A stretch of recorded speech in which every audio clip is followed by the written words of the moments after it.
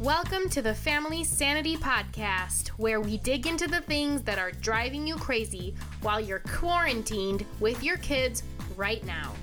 Tune in every weekday for a quick tip on how to keep it together, find a realistic work-life balance, and maintain yours and your family's sanity. You know that feeling of boiling anger where you can almost see the smoke coming out of your ears because your husband forgot to turn on the dishwasher, or your child is doing something you specifically told them not to do and they're just blatantly disobeying you? In that moment, in the smoke, there's a choice. You can try to contain your emotions and parent gracefully, or you can just lose it. Start yelling, screaming, say mean words, whatever it might look like.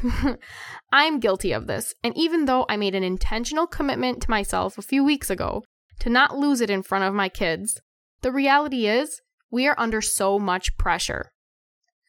The exhaustion, the fear, the unending to-do lists, it can really cause an explosion, especially if someone pushes the right trigger.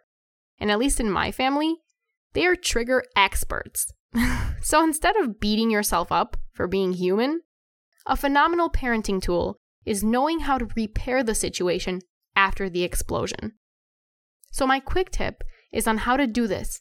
And I came across this 4-step repair plan when you lose it from Chelsea and Caitlin, who are 2 mamas behind @MamaPsychologists. And they have all kinds of amazing mom life ideas, so go check them out. I'll put a link in my show notes. And they've created a 4-step plan of what to do after you've lost it. Here it is. First, apologize. Take responsibility for what happened and modeled what you'd want your child to do when he makes a mistake. Second, describe what happened so that you're both on the same page and that you can explain that your reaction was not acceptable. For example, saying, "I'm sorry I scared you. It's my job to manage my own emotions. Yelling is no way to work something out with someone you love." This allows for everyone to process what happened and solve the issues that have come up. Third, do not blame or make excuses, like saying, "If you would have listened," or "You weren't paying attention." Own up to your mistake, but be kind to yourself, which is the 4th step. This is an extremely stressful time for everyone.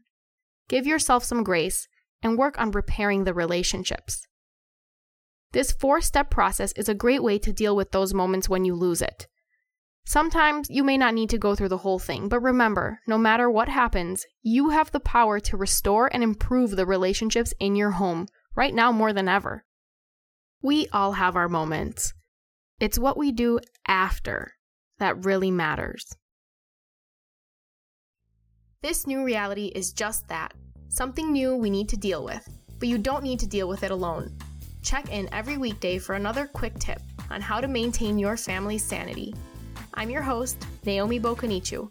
You can learn more about me and this podcast on Instagram @FamilySanityPodcast.